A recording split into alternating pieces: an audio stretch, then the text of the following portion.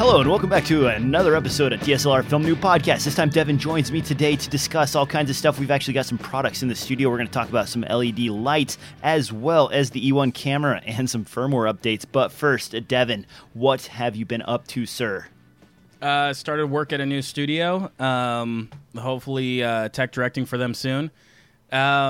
Other than that, it's just been a lot of training and work and prepping and stuff like that. It's a newer kind of internet studio. All their entire distribution's all based on internet, and yet they built the entire studio as if you would be building for broadcast. It's all broadcast ENG cameras. The Steadicam even uses a broadcast ENG, as well as all the switcher equipment and everything else. There's no black magic to be seen, which is kind of interesting because they just built up the studio about a year and a half ago. And they went with all like traditional, super expensive, top-of-the-line broadcast gear.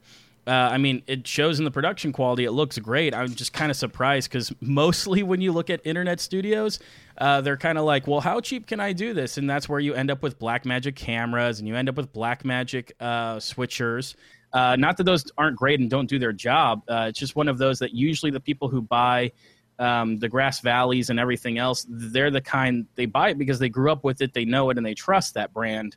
As to newer people who are making internet content, kind of just go for, feature for dollar kind of systems. Whatever is cheapest, but it shows in Blackmagic products. No offense to Blackmagic, they have some good stuff. Yeah, but there's always weird glitches and random stuff that just goes like sideways when you have a Blackmagic production like setup. the white dots and the black suns and everything else. Well, and didn't you have horrible syncing issues? I mean, just switching HDMI and audio through a couple of their devices, and suddenly it goes, what?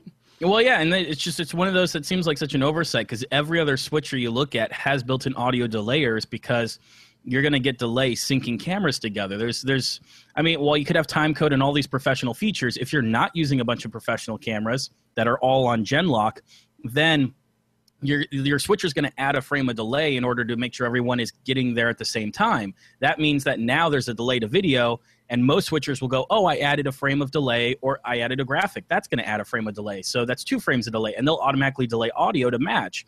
But in this case, Blackmagic just forego that and was like, yeah, you can patch audio through, and you can adjust its gain, and that's about it.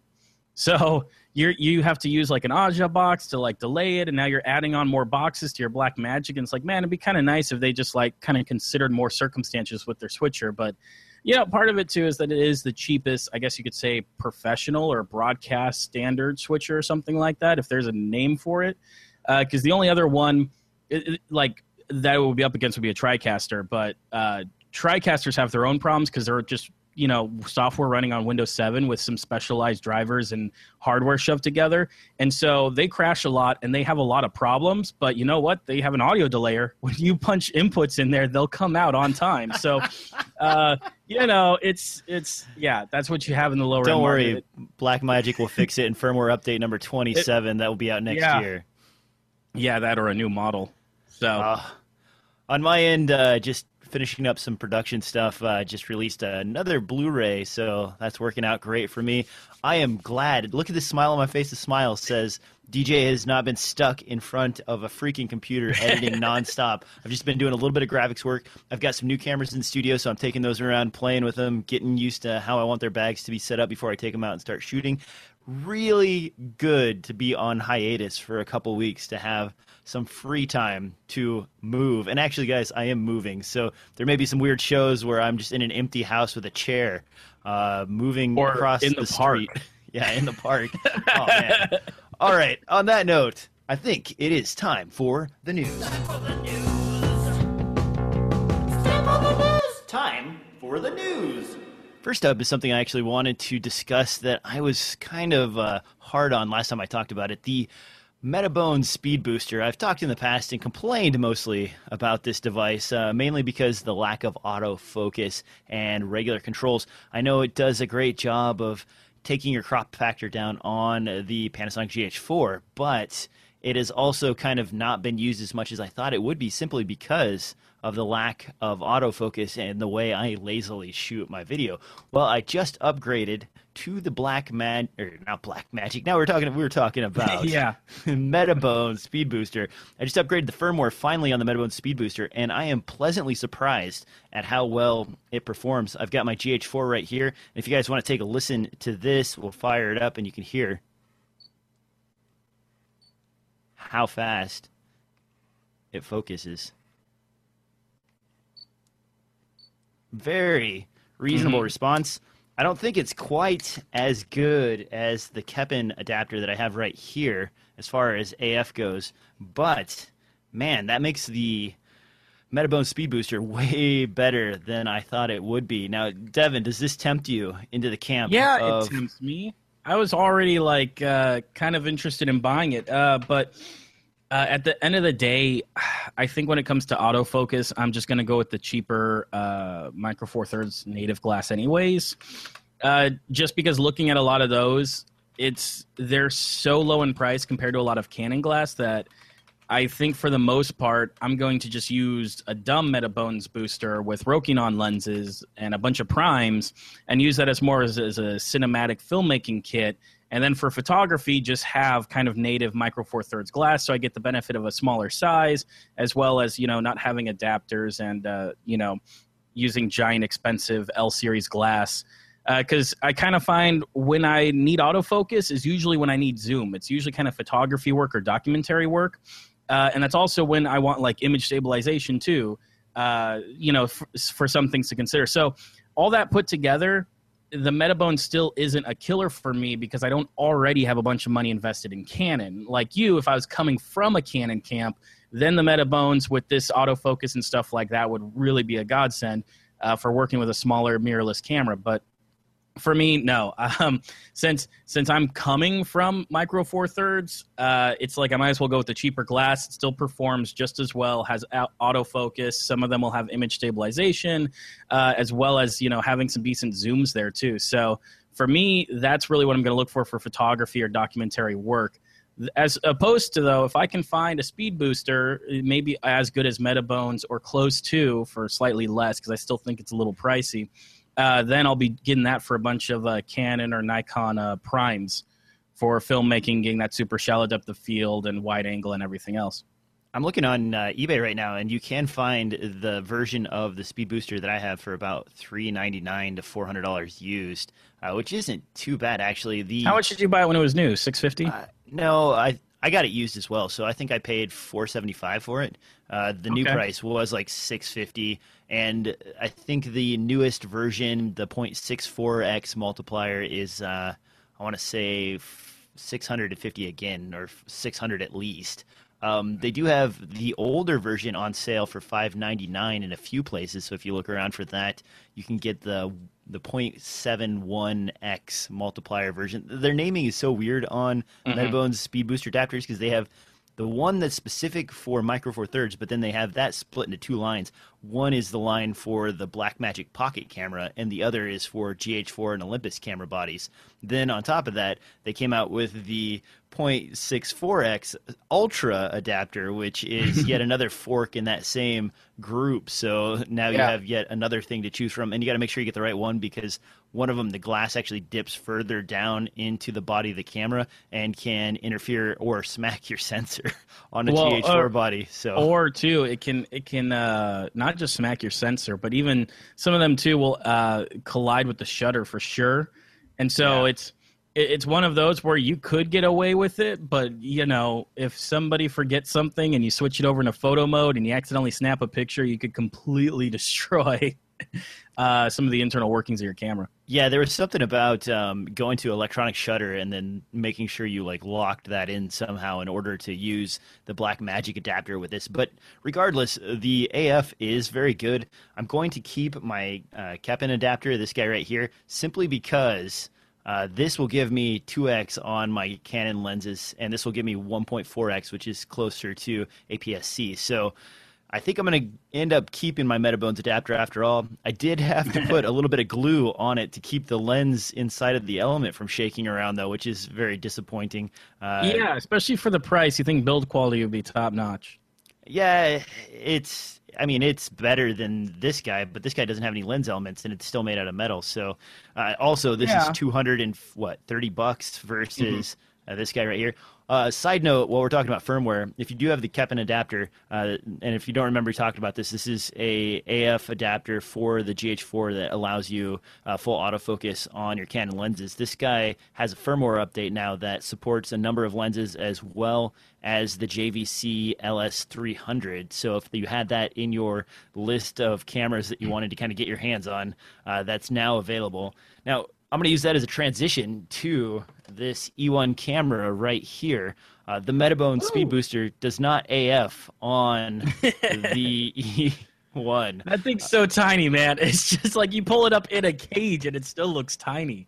Oh, yeah. So here's the E1 camera. I've been kind of posting some videos on that. You can find those links in the show notes. This is the camera. I don't really kickstart very many things. I'm generally harsh on kickstarting. He says that every time he brings up something he kickstarted. He says he doesn't kickstart many things. I did kickstart this. I paid $400, I believe, for this guy. And it is a Micro Four Thirds sensor, 16 megapixel. I believe it's the Panasonic sensor, same thing that you see in the GH4, jammed into a body about the size. And right here is the Hero 4 Black Edition. Comparatively, you can see roughly the same as a Hero 4 Black Edition inside of its waterproof housing. So very small, very petite. I've also got, while I'm camera showing here, the Olympus Air, and you can see they're pretty much the same flange depth as each other. So, basically the Olympus Air has most of what's going on inside of this guy. Now, the downside to this, let's start with the positive, because I got a lot of downsides. The positive, it shoots 4K, interchangeable lens, size of the GoPro, has about an hour and a half battery life, so expect the same battery life as you'd get out of your GoPro Hero 4 Black Edition. The batteries are custom, and unfortunately you only have 2, so you're stuck with that until such time as you can actually order more. The other bad things about this guy, actually starting with the bad things, is the screen is awful. This is just like a backpack on a GoPro, so it's a really harsh TN LCD screen. As soon as you get even slightly off angle, you can't see anything on there. The 4K footage I've been getting out of here, my footage I filmed looks a lot better than any of the other examples I've seen online, and I'm still not really happy with the 4K quality. In fact, a few people have mentioned that they think the iPhone 6s shoots better 4K video than this guy right here. Definitely doesn't stand up to something like my LX100 or the GH4, but I would say the 1080p footage out of this, when it's scaled down from 4K, looks better than what you get out of a GoPro, and it is interchangeable lens. So it's got a lot of good things, and it's still kind of in beta. The firmware version is 2.2 right now, so they haven't even reached 1.0 on this, and it's still missing audio level meters. On-screen displays are limited even when you have a monitor attached. It does have some good things as far as outputs and inputs go. It does have audio input.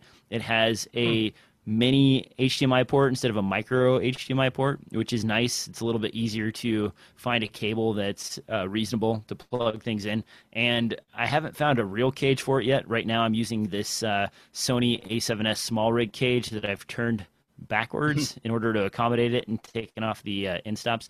But that's basically it for the E1. Devin, what do you think about this guy? Is this something that's got you drooling? Without having my hands on it, yeah, I think it's a more professional looking GoPro, to be honest. I think that's probably the market space that thrives, because GoPro footage too is pretty low bit rate. You got to keep in mind that the 4K footage not exactly being the best and everything else. These are all the same complaints you can make about a Hero 4 Black.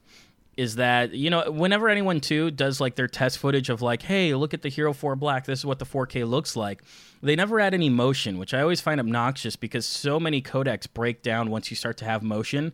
Even a super low bit rate will still look great if nothing's moving, because we're talking temporal codecs, we're talking H.264. So, but Yeah, in your test, I see what people are saying, that it's maybe not exactly the best 4K that they've ever seen. And for use, I'm sure they're thinking, for using the Panasonic sensor, you think you'd get something a little better out of it.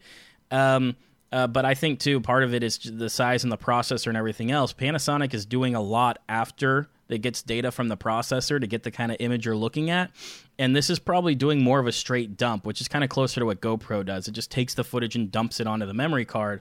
But for the most part, I think I'm actually excited by it, just because one of the reasons I don't pick up something like, say, an FZ300 or one of those other Panasonic 4K, slightly cheaper point-and-shoot cameras is because if I'm going to get something like that, I really want small size, because I really want all the mounting options I'm looking for. I also saw what looked like on there, too, a power port, which I'm all about, because no cameras ever come with power ports these days, at least in the DSLR market. Yeah, so on the side, that was a barrel connector. The barrel connector is capable of powering the camera alone. I'm sure it's like, 12 to 14 volts or something? Yeah, it's got a range. It probably regulates. I'm trying to read it right here. I think it's 5.7 to 18, something like that. Sure, so that means you could plug any battery into it, and it's going to take it and use it. Pretty much.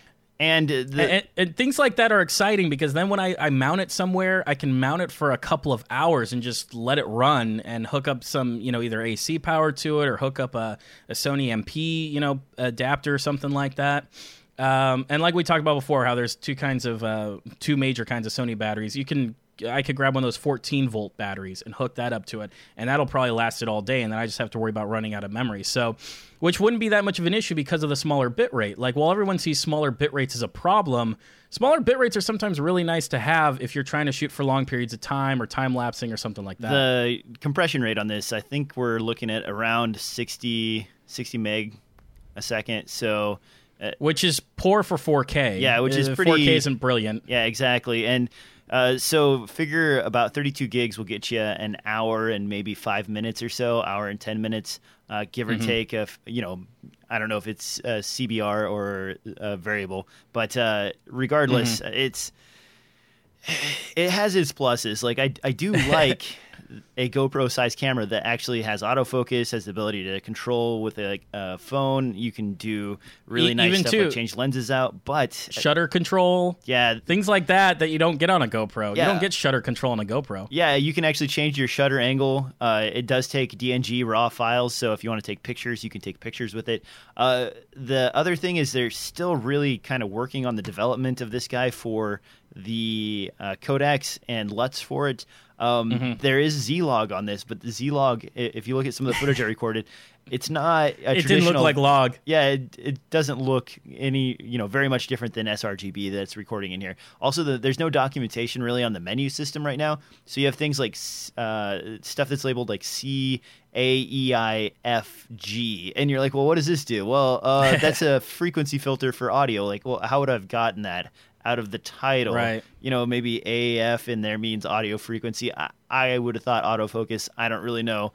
A little lost in translation, huh? Yeah, exactly. And you go to their website, and the website's just like basically translated strictly from whatever Asian language to English. So using Google Translate. Exactly. Yeah, so it's not the best. The phone app itself is a little bit buggy yet. The camera itself is a bit buggy. I see a lot of potential in what they can actually do with this camera if they really dig in deep and actually write good firmware for this thing. But as it is right now, I wouldn't use the 4K image out of this for anything in particular other than to scale down to 1080p. AF on Panasonic glass works great, but AF on Olympus glass is hit or miss. This thing is not able to take the batteries out and charge them in their own cradle, so you have to actually charge them inside the device. So you make sure your only two batteries that you have are charged ahead of time. It's not fully baked. It's definitely not fully baked. It's cool, and I like the concept, but what I would rather have is the Olympus Air with 4K capability in the same square form factor. So I think that's where I'm at right now. I don't know, Devin, you have anything to add to that, man? You know what? It's one thing that people don't consider is, even though you can say the low bit rate for the 4K, leaves a lot to be desired. Keep in mind that even if you're recording something like a 420 4K footage, when you downsample that to 1080p, for all intents and purposes, mostly in a nonlinear editor, there's some conversion software that works pretty well too. But when you down convert that, you're really getting a 1080p 444. And also, too, because you're downsampling, you're getting rid of like moire, aliasing, and problems like that. They all start to diminish, maybe not completely go away, but they start to diminish when you start downsampling your pixels, as well as you're increasing kind of the color depth because you're mixing the 4 pixels together that, the compression was originally eliminating the color data of those pixels. So that's something to keep in mind, too, is that even though, it shoots 4K and people, but it's a crappy 4K. When you downsample and it looks good at 1080, that's mostly the reason why I shoot at 4K, is these cameras, you can get better color depth. And in some situations, you even end up with like a 1080p file that's 444 10-bit because of the way that your nonlinear editor will start to, bring the colors together and figure out what the actual bit depth of that pixel is.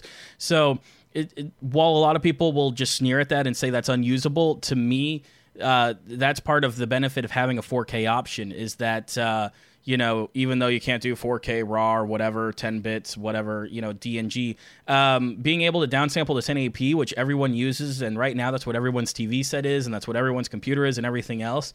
We love talking about 4K, but once again, we could go into a huge conversation about distribution in 4K and how it's just not really there, and it probably won't be there for a long time. And even when it is there, it's such a small increase compared to when we went from standard def to 1080. So, yeah, the moire in this, by the way, is awful at 4K. We're talking like I bet something like reminiscent of the 5D Mark II.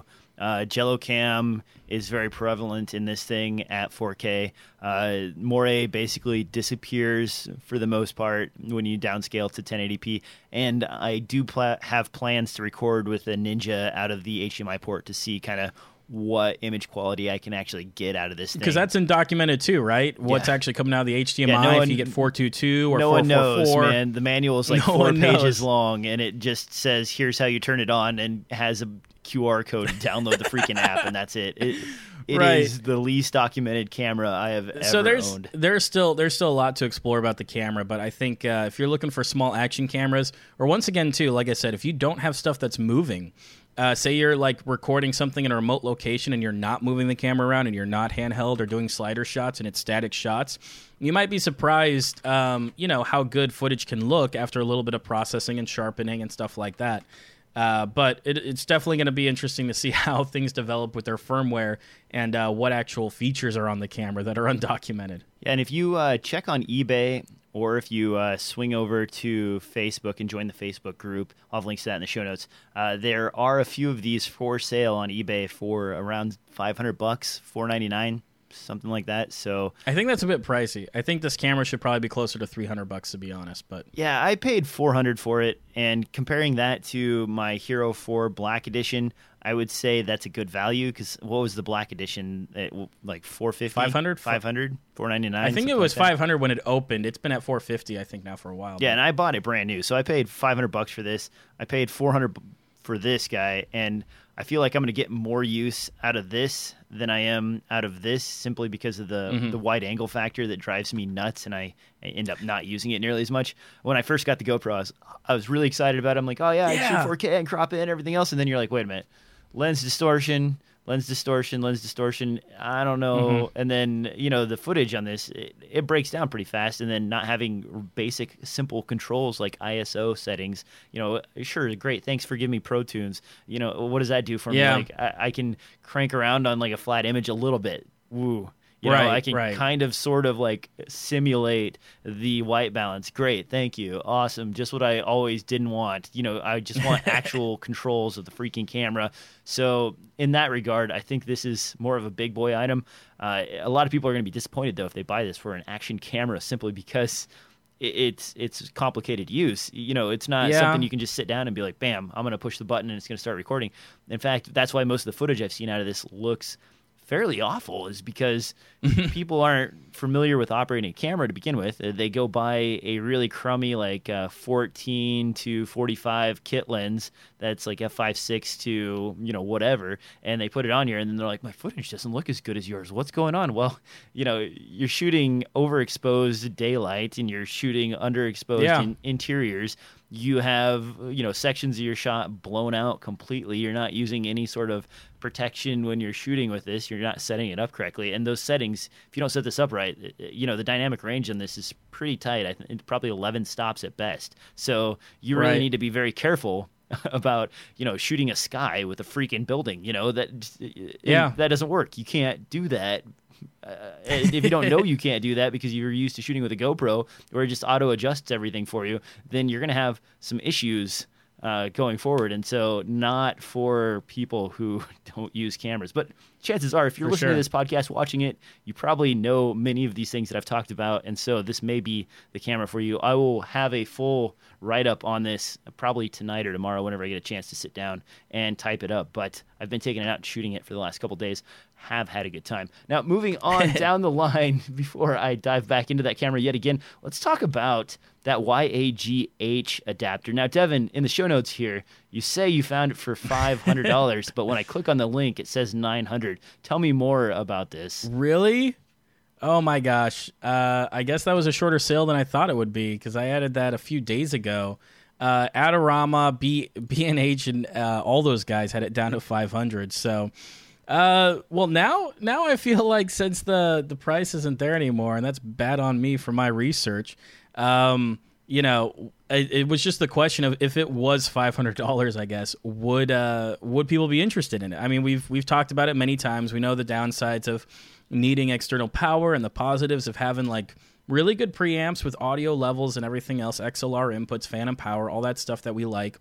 Does it become more worthwhile for $500? I know for you, DJ, that's probably a no because you just hate rigging in general. So anything that requires external power is a no-go for you. But for me, it would definitely become interesting once the GH4 comes out. And I wouldn't be surprised either if this guy would be compatible with a GH5 when it comes out. Because I've got a feeling the GH5 is probably going to be the same size as the GH4 and the GH3.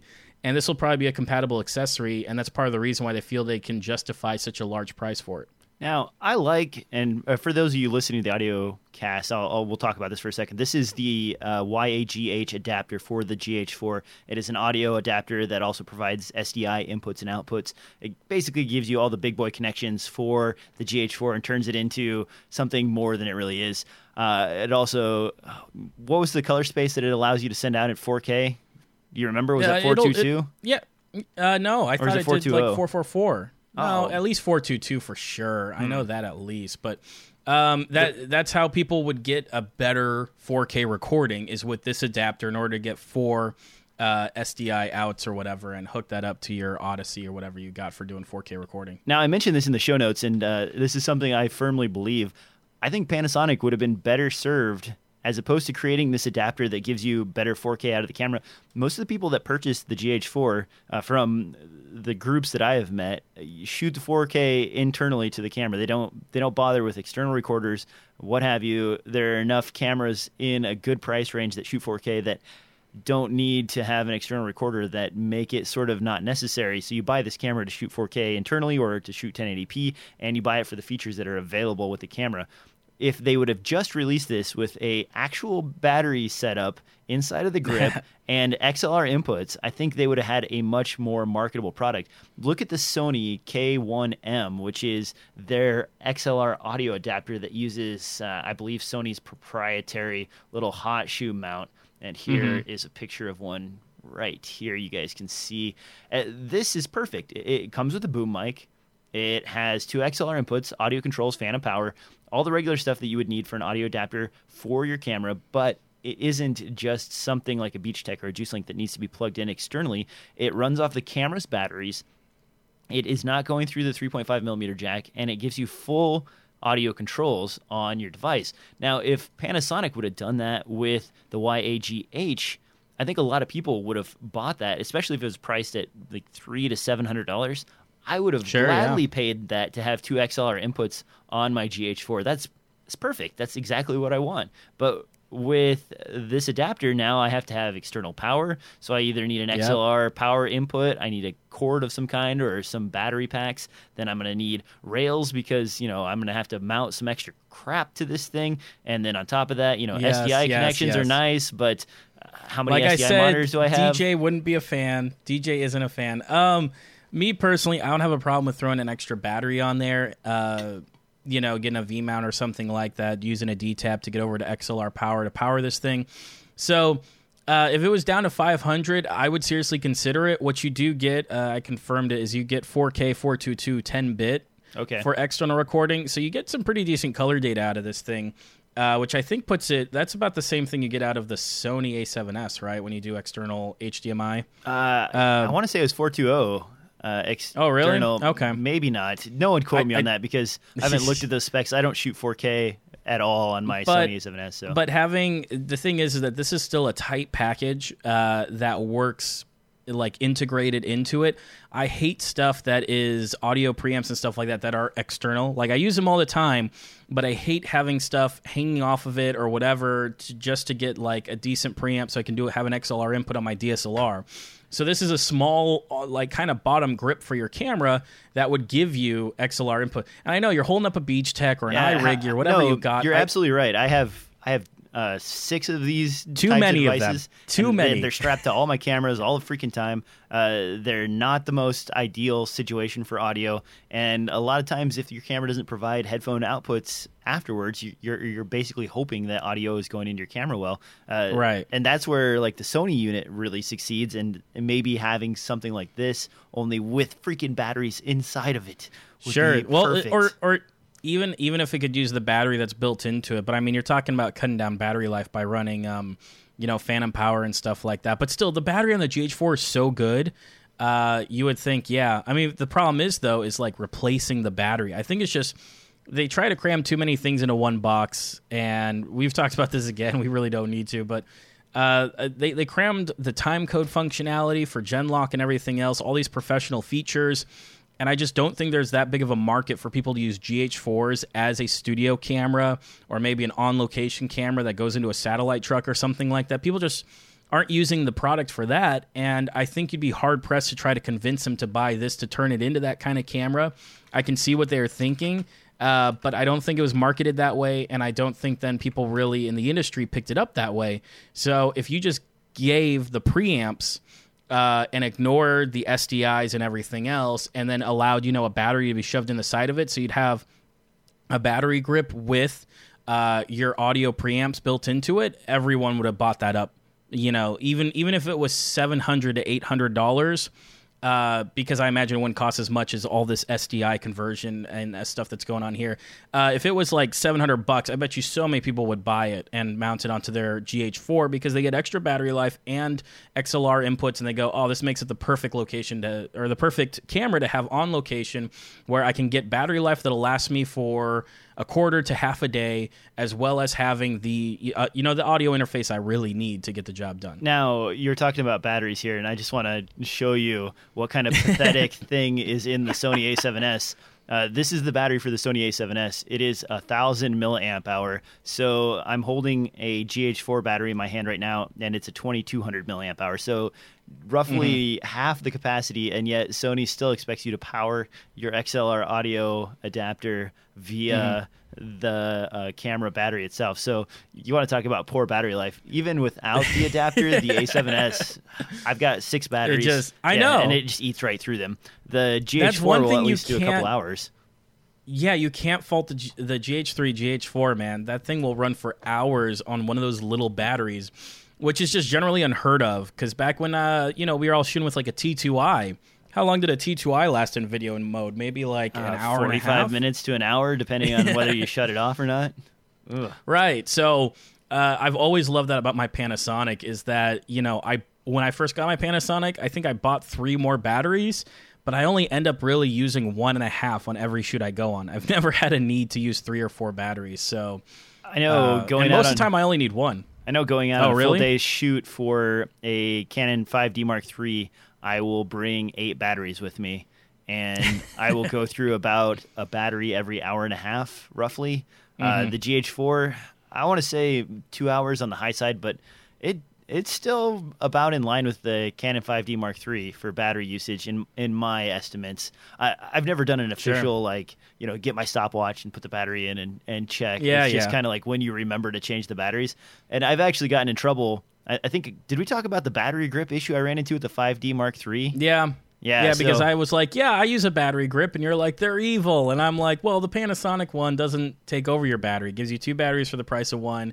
And for whatever reason, too, I think because it uses 2 batteries like that, it almost has its own line conditioner. But I can completely understand if you've got a cheap grip and that's running the camera, and then the connections, the wiring inside of that grip and everything else, maybe it's off-brand, or maybe just, you have a funky product or something like that, can cause issues with the voltage that's coming into the product, which can cause it to react and, like you said, have lines through the video and all kinds of crazy stuff that you would never hope to see.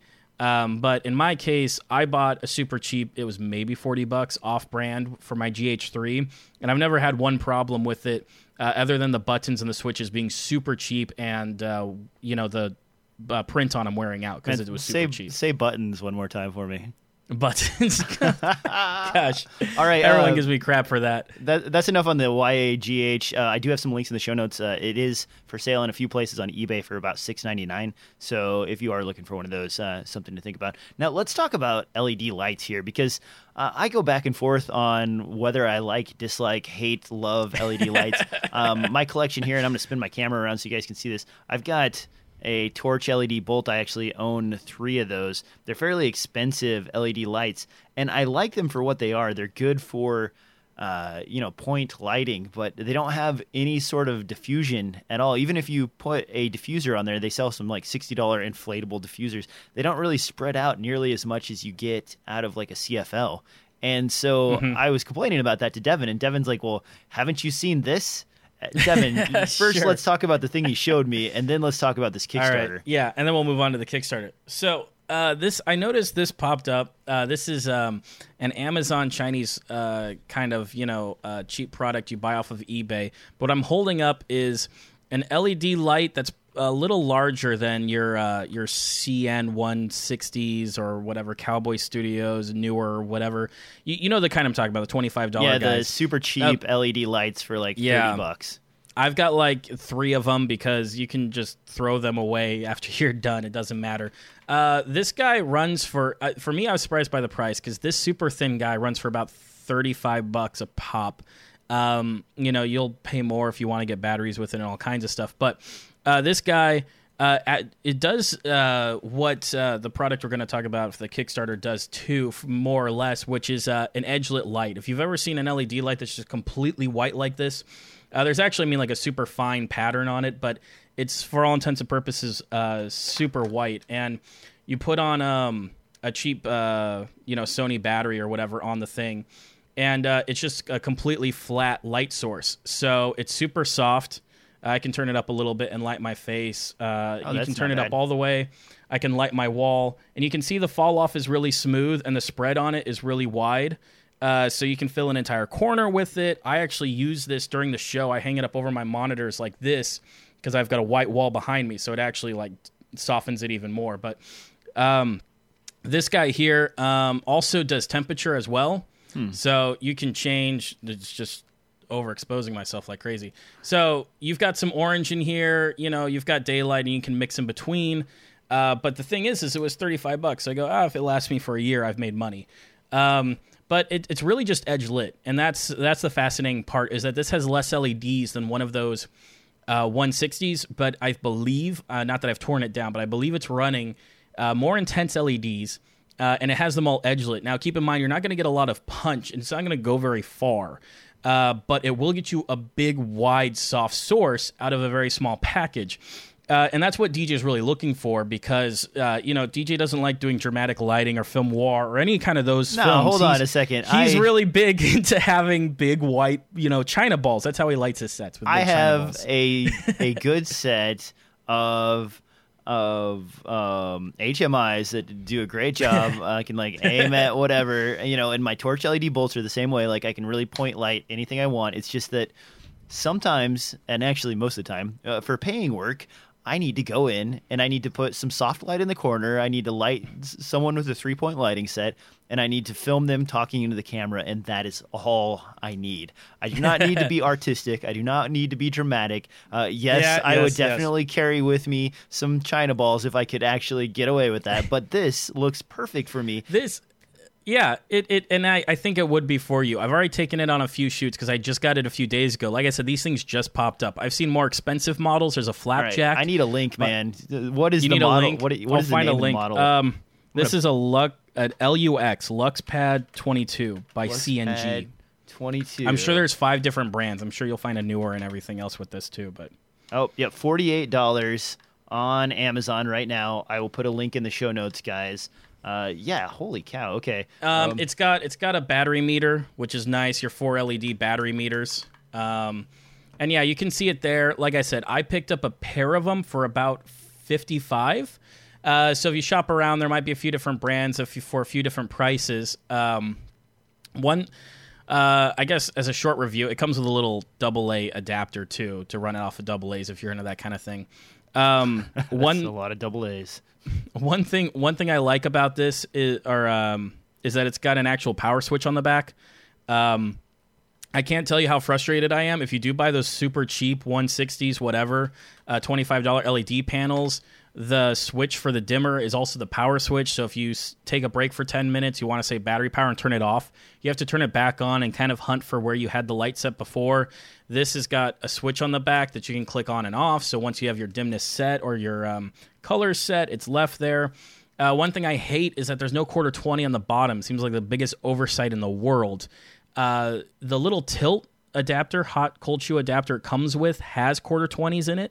So you can use that in conjunction. It comes with like a quarter 20 option, but I didn't want to have to carry that in my bag. I wish I could just carry this in my camera bag with a quarter 20 on the bottom, then attach it to a light stand or a magic arm or something like that, and be able to. So put is that using like a reverse cold shoe, like the flat part of a cold shoe to slide in that hooks onto the light? Is that what I'm seeing? Yeah, the bottom of it is basically just a cold shoe adapter, and the little tilt adapter it comes with. Is actually just 2 cold shoes with quarter 20s in them on both ends. Oh, that's wacky. It is wacky, and it's just one of those that I'm sure it's because of a limit of space for how skinny they're trying to make it, but there's no quarter 20 in it, and I just wish that there was a hump in there so I could get a quarter 20 in there, save me from bringing around those stupid tilt brackets that I really don't need, but... Yeah, I was actually surprised besides all that, when you talked about this, because we talked about this before the show started, and Devin was like, yeah, you don't have to adjust your color every time you turn it off. And I'm like, what? Because I've only ever had the expensive LED lights, and all of those have a switch, and then they have separate dials for settings. But apparently, those 166 I've only had the cheap ones. Units, you have to twist all the way around, set your color, and then when you want to turn it off, you have to actually either take the battery out or turn it back all the way to the end of the dial position. Is that right? Yeah. Yeah, so it's obnoxious if you're taking breaks and stuff like that. It's one of those minor things where you're like, well, I got this for $25. What do I expect? But yeah, so this guy is super soft. It keeps getting marketed as a like baby light, like specifically a light made for doing baby photos and stuff like that, which I find really interesting. I guess because they're like, oh, it's a small light for a small subject where you want a really soft source. Hang this over your baby, and this cheap connector won't smash it in the face. Great, good idea. What? But anyway, so edge-lit lights are becoming more and more popular as people want LEDs to be more diffused, more softer and stuff like that. And rather than getting LEDs with a really wide spread, because those are generally expensive and I think a little bit less efficient, they're using cheaper LEDs that have a very narrow spread, and they're putting them around the edge, and they're shooting light into a diffused source, usually with a silver backing or something like that. And it works just like your skinny TVs. Your edge-lit TVs work the exact same way. Here, you just don't have a screen in front of it. So it's exciting to see that because I really want LED lights I can fit in my bag. And this was one of those that gives a great option for getting an LED light that's going to fit in your camera bag pretty snugly. So just like the Kickstarter we're looking at, is also, you can tell by its design, made to fit into your camera bag while providing you a lot of power. Now let's talk about this Kickstarter for a second. This is a much more expensive version of that edge-lit light. It looks like it will range you between $250 and about, $400 roughly. Yes. For the individual panels, depending on what accessories you choose. It is machined aluminum. It does have a very nice frame. Lighting wise, it's the spread I love. And actually, I saw this before you put it in the show notes, and I was hovering over the set of 6 for $2,300. That is a very nice setup. That would give me all the lights I need in something that would fit into a small camera bag. But then I'm moving, so I want to make sure I don't over budget, and I already have enough lights as is. Now, this does look good in all the video demos. They've built a ring that's adaptable for your camera, so you can get that nice glowing eye look if you'd like.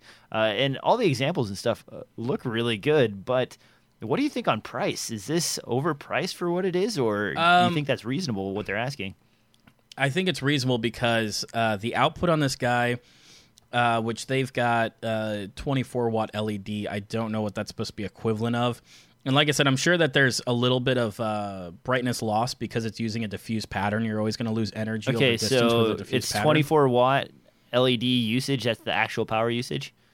Yeah, that's what I'm guessing. It says power, when it says power output is 24 watt. So I don't know if they mean incandescent or if they mean like that's the power it requires to run is 24. Yeah, you can't. That's what I'm saying. Yeah, you can't rate LEDs in watts. So you usually have to use like lux as your measurement. And I couldn't. Yeah, and so they say an output of 600 lux at 1 meter. I can tell you that my torch LED bolts are they consume like 13 to 14 watts on the input, but the LEDs are rated for 20 watts, and it is about a 200-ish watt equivalent light bulb source of light. So 3 of them gives you like the basic 600 watts that you would expect for, lighting something. So if that's the case, and, I'm not a light expert, so don't get me there, but I would equate that to roughly the same light output, maybe a 200-watt light bulb at, 1 meter, so 3 feet roughly. Does that sound reasonable to you? Yeah, that pseudo math sounds about right to me. Yeah. They only come in daylight balanced, which I kind of prefer. They make little stick-on gels and stuff like that they kind of advertise different ways to use it. The one thing that frustrates me is they don't come with any battery mounting options. I can understand they're using the entire back of it as a heat sink. This guy's probably going to run pretty warm. Obviously, he's not going to run hot like 4.5 watts, man. Really? Amps, 4.5 amps on a 6 to 24 volt source. So you're talking very significant heat. Yeah. These LEDs they're probably using in here are massive, I would guess. That's a lot of juice. It is a lot of juice, and that's what's frustrating is that they don't provide a battery option at all. I mean, not that I would suspect them to come up with their own batteries or make them rechargeable. But if they had something like they're like, oh, you can use the 14 volt Sonys, or it'll come with a D-tap adapter so you can hook this up to a gold mount or something like that, and here's a spot where you can fit it. It's just like the light is great, but they don't provide portable power. So they've created a portable light, and there's no cage on the back or arm or something like that where you'd put a battery. And I know it sounds like such a small thing, but after I stick this on a light stand or I stick this on a Gorilla Pod up in the corner or something like that, I'm going to be like, okay, where do I put my battery? And then I've got to find a way to mount a battery now. And it seems like such a small thing, but that's something that would keep me from using it all the time, is if I always have to hunt for a way to mount the power source for it. If it's a studio use and I'm just hooking up AC, which these all come with AC adapters, then no, I wouldn't care, because I'd be like, oh, great, I get this tiny little light, I get, an AC adapter, and, I don't care. I'll just turn it off and on when I need it and not worry about the battery power. But here, they kind of advertise taking it on location, being really small and portable, but they don't advertise how to handle the power issue. But what I do like is that these guys are super wide and they're super soft, and they're super bright. A lot of the super wide and soft ones are not bright because they're keeping the same voltage, or not the same voltage, same wattage and amperage roughly, They're just diffusing it more. So like the $35, $50 one we talked about before, that one is using the same amount of energy as the other cheap ones. It's just diffusing it more is all it's doing. This guy is diffusing it more and then applying more power to make up for the fact that it's diffused. So it really seems like kind of an ultimate portable light, and then it seems to be missing the portable power option. I don't even need it to come with a battery, but just come with like a 3D printed cage that I can mount the battery on or something like that. I don't know. It just now it seems I'm looking a at little the weird images, and I do see that there is some sort of clip as you watch this particular shot. Where is it? Right here. Show me a clip. So if you watch this shot right here, as soon as it shows the back of this, you'll see. Hold on, one more cycling picture after this. Right there. See that clip? Right? There was a battery attached to the back. So they do have some sort of clip. And if you look in the descriptions here, it says something about... Does it say it comes with clips? Yeah, battery clip and cable. So right there, battery clip and cable. So there is some sort of... But what battery is that? I'm looking at it, and I have no idea what kind of battery I mean, they'll is. tell you once they're done getting all your money, I guess. Probably. Well, and it looks like a D-tap. It looks like they're running a D-tap into the light itself. So it could be like a half-size V-mount or something like that, because it doesn't look full-size, but it is a D-tap. So that means it's probably a 14-volt battery. Anyways, it'd be nice, too, to like get some ideas of what the battery life would be. But that's the thing, is that they don't discuss the power at all, which is a little frustrating. If it's a 4.5 amp draw... I wouldn't think you'd get more than an hour and a half, even on a very robust battery, because that's a hell of a lot of juice. Even if you had like an Anton Bauer 190 watt hour battery, that one, I mean, that would power a couple of these for like half a day. 4.5 amps, that is a significant draw on a battery. Yeah. Actually, more like 2 hours, I would guess. That is crazy how much heat this is going to generate, how much power this is going to eat up. I mean, we're talking 13 watts at 7 volts, so that's like less than an amp. And that with that's my Torch LED bolt, and with a big FP battery like the 95 series, it'll go maybe like an hour and a half maximum before it eats that battery up. And this is going to use 4.5 times as much power. You're almost going to have these plugged in for any sort of long-term daily use. And then that heatsink, I mean, looking at the pictures, man, that is all heatsink. Oh, it's serious. And my Torch LED bolts, like I can put my hand above it right now, and I mean, it's a little heater. Like, the whole thing is like ventilated. Look at the frame right there. Like underneath of this is all heatsink all the way around on all sides, and no water exposure or anything. This does look a little bit better built, though, than my Torch LED bolts. They're not made out of plastic. It looks built like a tank. So. I'm going to be honest. The build quality, it looks built like a tank. So I'm sure it would last for years and years to come. And judging by the guys who are building it and everything they've said about it, I'm sure that the whites are going to be absolutely brilliant on it, and it's going to look great. And it's going to also, too, with having that much punch, it's going to give you some options to use... to bounce off reflectors and, maybe diffuse or something like that. So I'm excited for it. It's scary for me to jump into possibly buying one or two of these without me fully understanding what it's going to cost me in order to power it. Because just for me as a shooter, mobile is what I need to be concerned about most of the time. And so if mobile is going to cost me a lot of money too, then this isn't something I'll be that excited for. So... we'll see as things keep developing. I may ask them a question or something in the comments and try to figure out what they use for power and what they recommend. But in any case, it's still an exciting light to see. And of course, DJ is like, yes, finally a big soft source that, Actually, what I've been looking at, and this is the other one. Aperture has the new Lightstorm series of LED bolts, or not LED bolts. The bolt is the other thing. Their Lightstorm lights have a controller that allows easy dimming. It'll work with like regular light controller setup, so you can use a mixing board for lights. You can pulse this based on audio inputs and so on. It's got a lot of DMX. Yeah, a lot of great DMX control features. So I mean, not only can you run your smoke machine, you can run your lighting setup too. But these guys are about $495. Significantly more light output, and again, the same principle, not edgelit, but as far as the heat sink built into the entire back of the unit there. I saw a couple of these at a trade show and really liked them. And I've talked to the Aperture reps a few times, and they've told me that they're expanding this and making a few more extra. Do you see how that has a built-in battery mount? Do you see how that has a built-in V mount? I do. And it's kind of nice, even though it's a bigger. That one's not going to fit in your camera bag. That one you're going to have a separate bag for if you're taking it on location.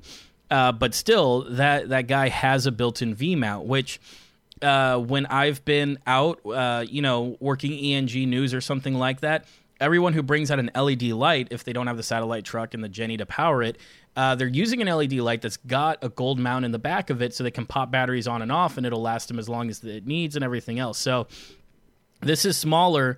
So it's one of those where it's like it's super small, but then if in order to run this thing, I need a gold mount battery, I'm like foregoing the size and the weight benefits I'm getting, and I'm like, I might as well just grab a bigger bag and get, a bigger light source and stuff like that. But anyways, options are out there. I don't want to nerd out too much on power, but one of the things that's really worth spending some money on, guys, if you ever have to shoot location stuff on a regular basis, is to get yourself one of those ultra-quiet Whisper Honda generators. They're very small. If your light sources are LED sources or CFL sources, they don't take up a ton of power, and you can get 4 or 5 lights running off of a single 1,000-watt unit without blowing the breaker on your generator. And you can set them within 20 or 30 feet of your shooting area, and they won't affect your audio because they're just so freaking quiet. You can rent them from Home Depot or anywhere else for, I think, $64 or $70 a day is what I usually budget for them. Or you can buy one yourself for about $1,000. Totally worth the investment. Way better than any of those cheap Harbor Freight generators someone will try and talk you into. And they have really good warranty, too. So definitely, they're worth it. Honda makes good generators. Oh man, for small production, Honda generators are worth it. No one ever thinks about that. They're like, we're gonna go shoot in the woods. We've got batteries. Yeah, good idea. Now you go like 4 hours and you're out of power, and like you have to end the shoot for the day, even though you made everybody trudge their way out to this remote location. Get a freaking generator. Totally worth it. Spend the money on it. Okay, that's enough on generators. We gotta hurry up and get through these stories here. All right, last one here. Last one in the Kickstarter panel is actually this adapter / all-in-one motion controlling system. This is the Hercules. Pricing is pretty good, between $100 to $250 to get the more advanced model. Devin, what do you think of this? Mm-hmm. You think all-in-ones are the thing of the future? And you know what? No, I don't think all-in-ones are of the future, because I know DJ's going to jump in there and be like, hey, man, there's so many. Look at all these systems that are claimed to be all-in-ones. You already can read my mind because I've written down everything that I'm you've going written to down. say. Yeah. Here, it seemed like for the pricing, it seemed like you really can't go wrong, because it's built for doing a little bit of time lapsing. Well, first, Devin, for the audio listeners, that's right. For the audio listeners, it's hard to describe because there really isn't anything like it in terms of what it looks like. But as a function, it's a small tube with a motor on the end of it that runs off of a AAA battery for, I think, like an hour at max speed, and then something like 5 days if you're doing a time lapse at the lowest speed. But it's interesting because from an engineering standpoint, it's very simple. It's just a tube with a motor and a wheel on the end of it, and then you either attach other wheels. I mean, this thing is only a couple inches long, or other small platforms or whatever to mount your camera on top of that. It's they advertise as a motion control system. You can buy a little groove like a slider that it can be motorized and do slide moves and stuff like that. But the thing is super quiet. And it's very, efficient for the battery life, considering it's just a AAA battery. Very efficient. And I think it would pair amazingly with something like cell phone or a GoPro. They do show DSLRs on there, but so far they've only shown like kind of mirrorless DSLRs with like mirrorless lenses. Yeah. So I'm not sure you'd get all that kind of stuff out of it. But for me personally, I was interested in it because while everyone says, well, how many flat surfaces are you going to find? I'm kind of like, well, you'd be surprised what kind of flat surfaces you can find. Another thing that I'd be considering, too, is that there's a roll-up mat that I have that I bought a long time ago because I saw it go on sale for like $10, and then I never used it. But the whole idea was for one of those skater dollies with the rollerblade wheels on it. You'd put down this super thick mat that's super soft, and it would turn a kind of rough surface into a smooth surface. And so I'm always like, oh, well, maybe if I use that with this and the big wheels, it would totally work out. But for me, I just see it as being something that is so small that you can literally just like throw it in one of the little cubbies in your camera bag. And then when you're out on location, you can, get a few time-lapse shots or, do kind of a pan or do a small dolly or something like that. Not for a client, not for anything professional, but just for out making videos, maybe with your friends or something like that. DJ has the god of all dollies there. I'm concerning myself, or I'm showing this because this is something that I always thought I needed and then I got, and I've only used on 2 shoots maximum. This is a Canova wheel slider with the adjustable, you set your points, whatever, and you can go in circles around things. You can set up your track to match angles. It's slightly larger than a penny board, if you know what that is. Skateboarding terminology. It's really nice. I mean, like, it's well made and everything, but I bought this thinking, oh man, for that time I'm in a kitchen and I need to, go across the countertops and film someone walking or whatever. And the track on this is wide enough that you really need a big surface in order to slide it around. And you don't think about that until you get it. And then you're like, well, wait a minute. This isn't big enough. I could carry 2 boards. Well, yeah, maybe. If you can find somewhere to set the freaking boards and like get them in your car, or your truck or whatever. Yeah. Now, the thing I like about this all-in-one thing, it's not that I like all-in-one devices, but the fact that it's so small means that you could ideally bring some like roll-out linoleum with you and drive it around on that and probably be okay. And that's probably similar to the matte stuff that you were talking about. Whereas something like this, it's just too freaking big for that sort of application. The motor drive on this is also really cool because you can set up time for the motion to move around. So as it scrolls, and I'm going to go ahead and get back to the image here, it basically can go in a moving direction however slow or however fast you want. So not bad. The price on this is way cheaper than a lot of motion control systems. For the full option, it looks like $329. Looks like they're supposed to be delivering in December. The kick here is that it's already in production. They're just using this to get their final approval for materials and stuff. So interesting, definitely worth checking out.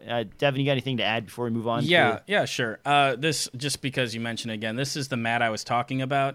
I want to say it's probably about 3 feet long. But it's relatively thick. It's probably like 1/4 of an inch, and it's all super squishy. It's super soft, and it's got a kind of like rubber substance on the butt. It's just like a giant, kind of skinny. I mean, it's 6-8 inches across, kind of skinny mouse pad that's like super thick. And so I originally got this because I thought, the skater dolly was the end to all my needs. The difference is with this Kickstarter is that I'm not assuming that this is going to replace a piece of gear. This is going to get me a shot that I never got before. Or it's going to like revolutionize my workflow. But I look at this as just kind of like a fun thing that when I'm taking a trip, I'm making a travel vlog or something like that, it allows me to do like a sliding time lapse without me carrying a track around. And I don't think it's that terribly hard to find smooth surfaces. And I think if considering how slow it moves and everything else, it's just one of those that it seemed like a fun thing, not like, I'll use this for my next, gig or something like that and like break it out. And my client's like, what's that? And I'm like, it's the future of dollying. But this mat rolls up relatively thin. You could fit it into a backpack and stuff like that if you really think you're going to need it. But I look at this dolly more as like an opportunistic thing of like, if I can find a flat surface and I've got like a GoPro with me or something like that, I'll be like, I'll just set this thing, shoot a time lapse while I go do this thing over here, and it'll just go on its own and do its own thing. So to each their own. Like I said, this isn't necessarily revolutionary. It's just it's kind of a really nice price, which is surprising for a lot of Kickstarter stuff we talk about that's targeted at filmmakers. Well, and it's a 360-degree device, so you can do panoramas. You can do motion slides over the course of a duration of stills, so you can do time lapse of like a beach or something like that. It has enough speed that at full speed you can do a decent slide. It comes with rails. You can do a video. Yeah. So and then I think the 329 version even comes with a phone grip. So if you have like an iPhone 6S or something like that, 4K iPhone that everyone's talking about. No, well, okay, so that is becoming more and more prevalent where people who have an iPhone are now like, they don't want to make films per se, but they want their travel videos to be the most badass thing you've ever seen. And now you see these guys that have like audio inputs for their cell phone devices. They have, motion devices. They have little baby cranes. They have, giant selfie sticks and all these things, and they're carrying them with them so that they can get the best video ever. This is just the iteration of that. I think for regular filmmakers, it's cool. I would be impressed if I was hanging out with Devin and he's like, here, let me get that slider shot. And he just pulls out one of these and like unfolds it on the table, and, we get the shot. But at the same time, $329, I can think of a few other things that I might want to invest in for that price. I don't know. To be honest, I'm not looking at the $329. It comes with a lot of great stuff. What I wish is I got a little bit more for a little bit less, but I'm kind of looking at the I was looking at the 300. Now they're all gone. Simply because I wanted the pivot base with the rolling part as well. But if I get rid of the pivot base, the price goes down to like $200 just to get something that can do a curve or a straight dolly. And then I guess I'd have to order the little, they have like a cheese plate that goes on top for support for mounting bigger cameras and making the weight more centered. Because I don't find myself needing the track. It's like if I'm going to drag around the track, I'm going to drag around like a proper dolly and just, or a proper slider and just use the proper slider, and it'll be a lot faster and easier. Where I see myself using the track would actually be time-lapse. It would be really nice to add some motion to some time-lapse shots. And 20 inches isn't extreme, but it's enough to give you that like feeling of motion in a time-lapse shot. And, use something like Lapsy with your cell phone, strap it on there and like program the two together. Bam, now you can move at whatever speed. I would like to see some sort of like programmability via maybe Bluetooth or USB on this thing. That might be out of the question because of the power restraints, but I'm not 100% sure how that whole button click light thing on the end really achieves your time for travel. But still, for me, it's really interesting. It's kind of fascinating, and it seems like it might be a lot of fun, and it's not outrageously priced. I could see myself using this more often than I've been ended up using my 6-axis, which I spent about $1,000 on for a pan, tilt, sliding, full control motion system. It works great, but it's also noisy as hell. And I originally thought I'd use it for a few videos, and I ended up not using it for a few videos just because of how loud it is. It really made it so that I couldn't, use any of the audio if I was going to use it for a video. So I've got like beautiful night lapse shots of stars moving across the sky and everything else. I'm really happy with it. I've gotten a lot for it, and considering the price of it for $1,000, it actually, you get a lot for it. It's just one of those that I don't take it with me anywhere because it just doesn't seem that practical when you're actually on the shoot. But this is the guy that, whether it's practical or not, you might as well take it with you because you might find an excuse to use it. All right, now you got me in show and tell mode. Look at this. Okay, so I don't know if I've talked about this before. This is the swivel. It is a motion tracking, motion control device. You can program it to move at whatever speed, interval, and so on. But the cool thing about this is it actually comes with a little dongle, if I can find it. And the dongle, when you wear it, will track you and your position. Oh, oops. Yeah, I remember that. Yeah, and how many times have you used it? I've used it twice. Twice. How much was it? It was like $400. But yeah, it's really cool. Now that I see it again, I'm like, man, I need to use this more. But it's got a lav input, so you can actually run audio wirelessly from this lav back to the device, and then an audio out that'll go directly in your camera. It's able to control Canon cameras. It's very smooth tracking and so on. But man, these motion devices are always, I think where I'm going is they're aspirational. You're like, I need this. Yeah. I want one of these. This is the thing that I have to have. And then I get it, and I'm like, well, I used it twice. Now what do I do with it? And there's always those times you plan to use something like this. Like maybe you need to get a time lapse for the intro to some sort of video shoot or whatever. But otherwise, man, like you can spend a lot of money on these accessory devices that you hardly ever freaking use. I don't think this is even charged. It's been so long sitting. So good job, DJ. Way to waste money on stuff I don't necessarily need. Now, last thing, while we're on the wasting money subject, let's talk about the Leica SL 4K camera. Yeah. What do you think, man? I like how you phrase that. Well, what it's really? Tell me how you feel about it, mister. Talking about waste some money. Okay, I'm going to tell you how I feel about the Leica SL 4K camera. This is, it's overpriced. It's a Cadillac. It's beautiful. The design looks really nice. They've done a great job on it. But $8,000? I mean, when do you buy this camera? You don't buy it if you have money to spend on an actual video camera, because they sell actual video cameras that are cheaper than this. Go look at the FS7. Go look at the FS5. Go look at the FS700. All of those are available for less than $8,000. Add a Leica lens to this thing, and you're going to be in the price of a used nice car or a brand new car if you drive like a Nissan Versa or something like that. That's crazy. So for filmmakers and everything, I would say definitely not. For people that have excessive amounts of money to spend and want the best of the best in the craziest of the crazy, it is a nice looking camera. I mean, the design is cool, the form factor is cool, the programmable buttons, lots of great stuff. The eyepiece, a 4-megapixel screen inside of the viewfinder, that's really sexy. Video footage looks good out of this thing. I mean, everything's good except for the price. At the price point, you might as well get something else if you need a practical tool. You don't buy this because you need a practical tool. You buy this because it's going to look freaking awesome hanging off of your Armani suit that you're wearing down to the show floor to like see some vendors about a thing. This is not what you buy if you're me or Devin, because, I could buy 6 cameras for the price of this thing. Devin, do you have anything to add to that, man? No, and I completely agree with that. You can buy 6 cameras, and like with all technology, you reach a point of diminishing return, and it depends on shoot to shoot. But like sometimes, rather than renting the Red Epic, you could have rented like a couple of GH3s or Canon 5D Mark IIIs or something like that, and you could have had way more production value by having a multicam shoot instead of having one camera. So, to each their own. But for something like this, there's nothing compelling. There's nothing that grabs you. It's just simply the brand. I imagine maybe in their heads they're thinking that they're making the world's smallest like area Alexa or something like that.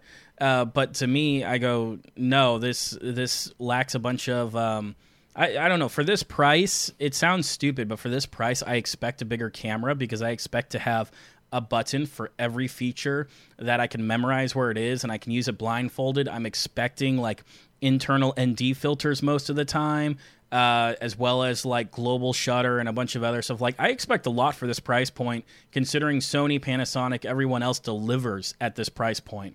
And the fact that, this is just kind of like not there. I'm like, well, okay. I'm not really sure who you're marketing to, but if you're just keeping your name out there, okay, we all know you're there. You also need an accessory, actually, for this guy to use audio with it. So there's a special adapter on the side. If you want to actually record audio with this thing, you're going to need to buy an extra little piece in order to accommodate that. Style-wise, I mean, this is one of the cooler looking DSLRs I've seen on the market. It looks way nicer than a Sony A7S. But if I'm going to start spending this much money on something weird like this, I kind of like that. What was Sony's offering? Was it like the R1 Mark II? Where it's like a fixed 35mm f1.8 or f2 lens on a full frame sensor that you can't change anything. That would be, if I'm going to buy something for style and shoulder candy and like just to say, hey, look at how awesome this is, that would probably be where I would go. Or maybe like a nice Fuji camera, get one of those classy old rangefinder looking bodies. Or even the Olympus series if you want to be on a budget and still be classy. I really kind of like the look of the OMD 5 with the metal and the black leather and stuff. All that's cheesy though. I don't really buy a camera because I need it to look awesome. I buy a camera because I need to actually use it for something particular. To me, it looks like a Sony. You think so? The front of this just looks like the new Sonys, just completely flat, and a slightly different angle to the rounded edge. But it just kind of looks like, because Sonys are just flat with a little grip on the side. Yeah, here's a Sony right here, my A7S body, and I guess you're right. It's flat plain, with a grip to the side. Yeah. And I think they even use a Sony sensor, so there you go. I mean, there you go. All right. On that note, we've made it an hour and 8 minutes. We're over as usual, as all Devin shows are. Devin, where can people find you, man? They can find me on Twitter at DevoCut. And, of course, guys, you can find this podcast anywhere podcasts are distributed, including SoundCloud, iTunes, and so on. Make sure to leave a review because that helps us in the rankings and gets more people listening. Maybe we can even get sponsored at some point in the future. Or if you'd like to sponsor us, I don't know, call us today and we'll see what we can do. On that note, guys, see you. thanks for watching. Thanks for listening. This was episode 64 DSLR Film Noob Podcast, and we will see you next time on another show.